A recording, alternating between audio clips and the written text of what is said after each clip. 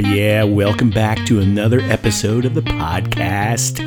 Listener, this is the Coco and Daltz Show. I'm not Coco. And I'm not Daltz. And on this podcast, we talk about streaming stuff, we do real reviews, and we're real people. We are. Coco, what are we talking about on this episode of the podcast? And Coco is already ready to go with this one, listener. I think Daltz is more ready to go with this one, actually. Yeah. So today we're reviewing Thunder Force, a Netflix original that was released 2 days ago if you're listening to this in real time, so it's brand new. Thunder Force is the story of childhood besties Emily and Lydia, played by Octavia Spencer and Melissa McCarthy. Melissa McCarthy plays Lydia. They have a falling out around high school or college age. Lydia is kind of an underachiever, and Emily wants to be a high achiever. So they're in Chicago, and in 1983, some kind of cosmic radio wave turned some citizens of the Earth into miscreants. Mm-hmm. So they're like superheroes with evil powers. Bad intentions. Right. They use their powers for bad, not good. Mm-hmm. And Emily's parents, when she was a child, were killed by miscreants. So she wants to devote her life to defeating the miscreants. Mm-hmm. So that's where the falling out occurs. She's much more serious about her studies than Lydia is. And then like 25, 30 years later, it's high school reunion time. Lydia decides she's going to go to Emily's workplace to bring her to the high school reunion. But then through a series of mishaps, Lydia ends up getting injected with a serum that Emily had developed for super strength. Of course. And so they have to continue giving her the serum because if they don't, like, her body will explode, basically. Mm-hmm. And so Emily had wanted to take the super strength serum for herself in addition to an invisibility serum.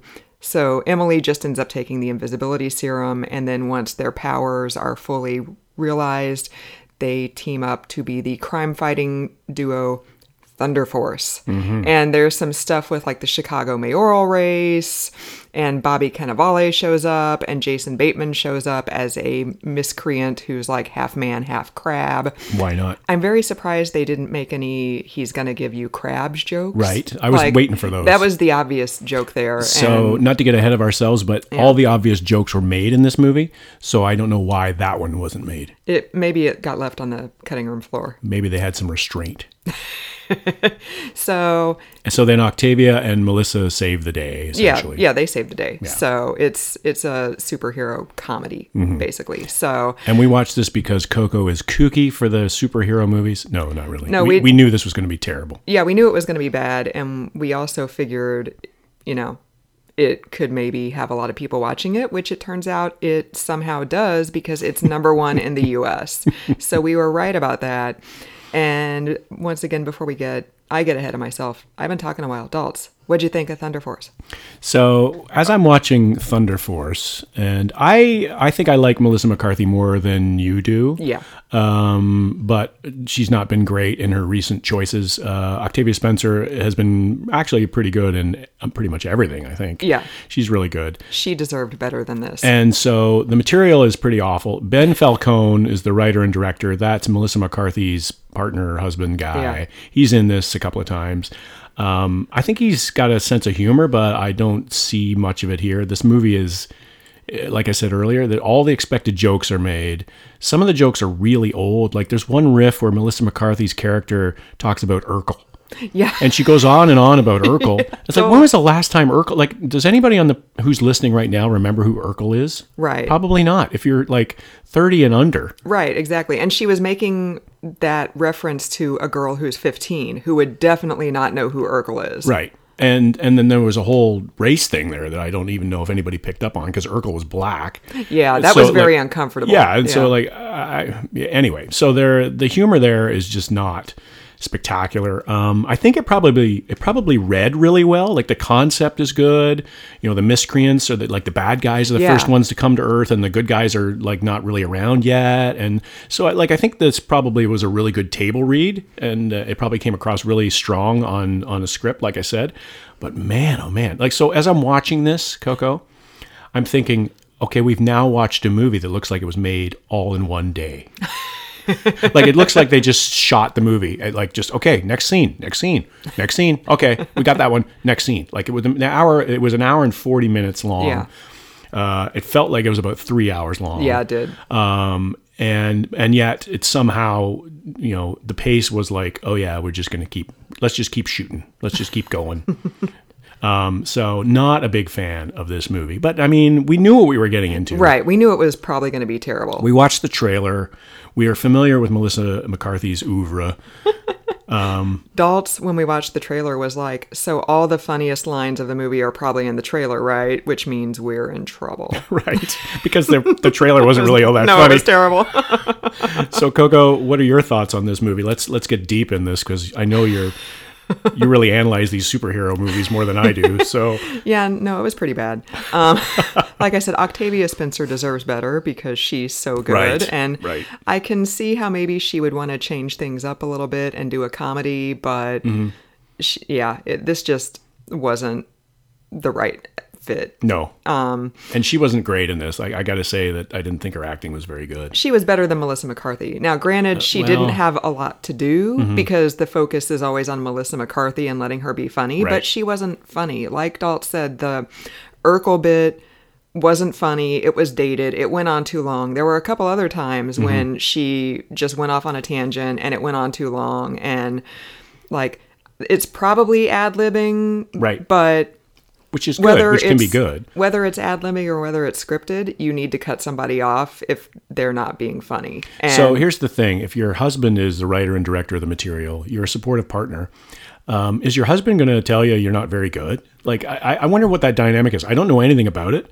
I mean, he's writing all this stuff for her. So, I mean, but he obviously has an idea of what her strengths are. Right. So maybe he does think she is funny. But the Urkel thing, like, I mean, somebody's got to step in and say, that's pretty dated and it's not funny. There's got to be a different joke you can make in that situation. Right. Like, okay, you look a little geeky or you look a little something or other. Like, right. At this point, Urkel was 30 years ago. Urkel, I can't believe it. Like, Urkel wasn't even relevant when Urkel was relevant. I mean, why are we talking about Urkel in 2000 and what year is this? 21. Yeah, unless that 15-year-old girl watched Dancing with the Stars when the guy who played Urkel was on Dancing with the Stars, which I believe was at least 10 years ago, then she probably has no clue. Well, it's not even that. To me, it's the audience. Like, right. Like, who in the audience is going to get that? That this movie is not made for people who would get the Urkel reference. You think so? Because I think people who like Melissa McCarthy and Octavia Spencer are like our age.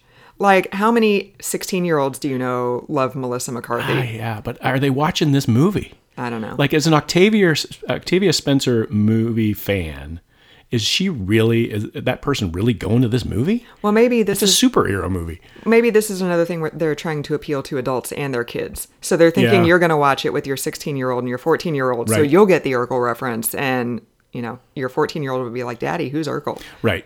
So, but I also think that the Urkel... So, yes, I agree with that. That's a good point.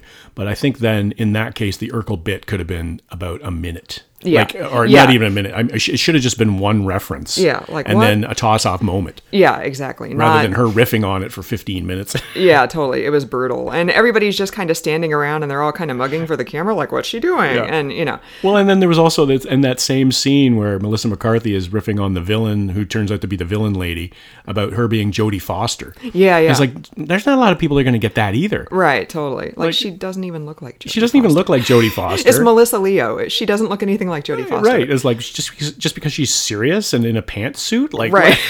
Like, say Hillary Clinton. Like, right. Turn this lady blonde and be like, look at you in your pantsuit. Or like something Hillary Clinton. more relevant. Yeah, so... Condoleezza Rice.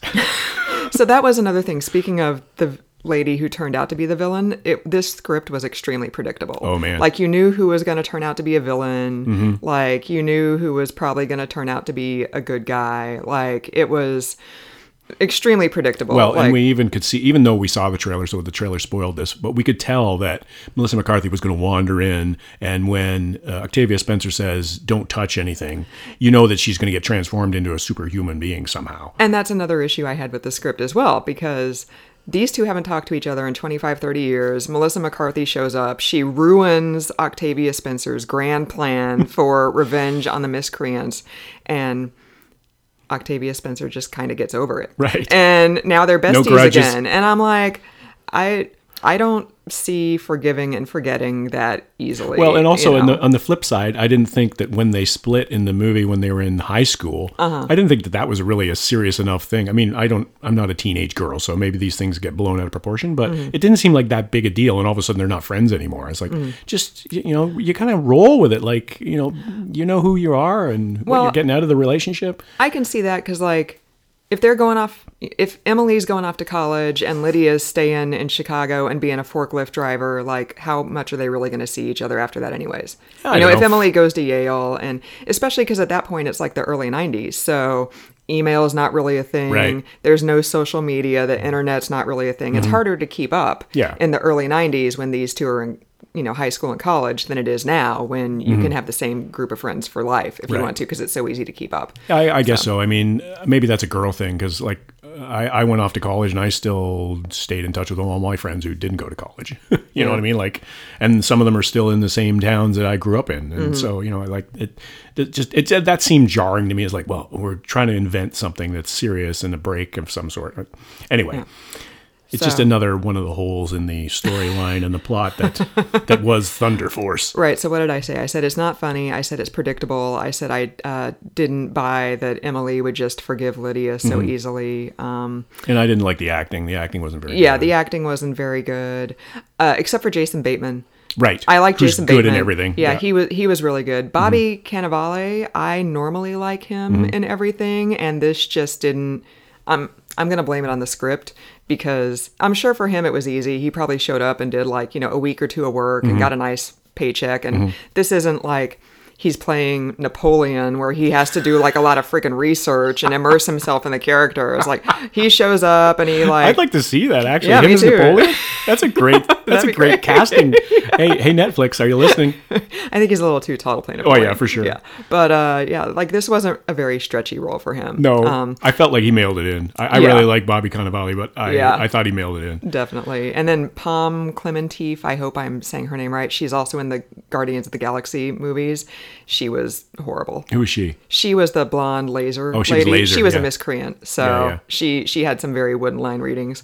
There were some good lines in this. Like, let's not say that it's not funny at all. There were some laugh out loud. There were some pretty good sure. moments in there. Like, and I think a lot of them were probably Melissa McCarthy riffs. Like when the villain's walking away, when the blonde lady you were talking about walks away really slowly, and she's like, "Oh, she really walks really slowly, doesn't she? That must get on your nerves." It's like, "Oh yeah, I've been there. You're with somebody who walks really slowly." So like there was a couple of those in there, but not nearly enough to make the journey worthwhile. Right. Like I thought Melissa McCarthy's best scenes were when she was with Jason Bateman. Yeah. Like, well, that whole scene with her and him dating on a date, like that was just, like, again, on paper, it probably was really good. It probably read really well because it was a different way of the hero and the villain getting information from one another. Right. And they were like wooing each other, and yet they were sharing secrets, and it was, so that probably read really well. But I'm watching this, and this scene is a long scene. It is. It's kind of like, it's kind of uncomfortable. I feel like this is an awkward moment. And he's like half crab, so he's got crab arms, and he's trying to pick up his martini glass, and he's like, destroying the martini glass. So and he was great. Like I would watch Jason Bateman read the phone book because he's just, everything he does is good, and he was good in this. He was just, and he was kind of half shaven and looked a little rough compared to some of the other characters he's in. Like, now you've killed Kenny. Yeah, which I liked the South Park reference. Right. So yeah. So that's, I think, all I had to say. Yeah, so thumbs down, listener. Yeah. What would you give this on a letter grade, Coco? Ooh, yikes. So I'm thinking about the stuff that I've given like D's and D minuses to. Which were Hard Kill and Possessions, which was an HBO Max original series that was awful. And I'm like... Hard Kill was funny, but it wasn't supposed to be funny. Yeah, in an unintentional way. Yeah. And it was pretty painful. Yeah. So I can't decide if I want to give it a D or a D minus, but I think I want to give it a D minus. And I also want to say that they never explained where the 15-year-old daughter got her superpowers from. Right. Like, all of a sudden she's fast. Yeah, all of a sudden she's the Flash. And, she shows up and Emily doesn't say, "Have you been screwing around with the serum? You shouldn't be doing this." Right. Like, I think we're supposed to infer that because she's a 15-year-old genius and she's already graduated from Stanford that she did it herself. But there was no even throwaway line about like, "Oh yeah, I wanted to, join Thunder Force, so I did this. Like, there was nothing. She was I think just like, there might have been- I'm really fast now. I think there might have been, but we just weren't paying attention. We were nodding That off. was at the end of the movie, so... We were looking at our watches as I kept pushing the display button on the remote to see how much time was left in the movie. The first time Daltz did that, there was still an hour left, and I was like, oh, Christ, you're kidding me. We still got an hour to go? Oh. This is one of those movies that, like, if you're in the theater, you're trapped, right? But you're at home, it's an advantage because you can get up, you can make yourself a sandwich. You know, you can pause it if you want, or you don't have to pause it. I mean, like sometimes when we're watching movies and one of us will get up and, you don't have to pause it. Yeah. It's like, this is one of those movies where it's like, I'm going to go in here and I'm actually just going to check my email on my computer. Right. I don't want to do it on the couch, distract you with the light of my computer. So I'm going to go in the other room and watch the last episode of Alan v. Pharaoh that I never got around to seeing. You can finish this out. I will say this was very reminiscent of Shazam. We tried to double dip Shazam and something else last year. I can't remember what it was. And we got the times wrong, so we ended up only seeing like the last 15 minutes of the Shazam. Avengers, I think. Wasn't it the Avengers Was it movie? the Avengers? I don't know. And Shazam, I know it was the last 15 minutes, but it was freaking painful. I was like, thank God we didn't just sit through 2 hours of that because I would want to kill myself. Well, here's the thing about that, though, is that when you jump into a movie like that, you don't know the tone that's been set from the beginning. So that might have been intentionally like that. I'm trying to give it some slack here. But like when you come into a movie and characters have already been established and their motives and everything like that, that's really hard to do. But this one, man, if you jump into the middle of this one, it's not good from the get-go. You don't have to know the characters' motivations. So I'm gonna say a D-. What about you? Oh, this is a 3 out of 10. Wow. Yeah, this is down near the bottom of. I think this is probably the worst movie we've seen, and we've seen some dogs. Yeah, we've seen some really bad movies. But we knew. See, here's the thing: is the bar was set low when we were going in, and we still hated it. Like we knew it was going to be cheesy and terrible, and it was cheesy and terrible off the charts. And yet it's number 1 in the nation right now on Netflix. So. Yeah. Probably because it's an hour and 45 minutes, and like you said, people don't really have to pay attention to it, and you can get up and go answer the door for the Amazon guy, and it's all good. It's not like The Serpent, where it's an 8-hour series that you're going to have to invest some time in. You can go get your vaccination and then come back and then resume watching it. Maybe that's what we should have done on Tuesday when I go get my shot. Like, start watching it, and then I drive 20 miles away and sit there for a half hour so they make sure You could watch it in your car on your phone. Oh, that's true. I could totally do that. Yeah, it was bad. So I think the conclusion, listener, skip. Yeah, don't watch. Don't watch. So thanks for joining us again, listener. We appreciate it. We're going to try to watch something better next time. Please, Jesus. For another episode of the podcast, I'm not Coco. And I'm not Daltz.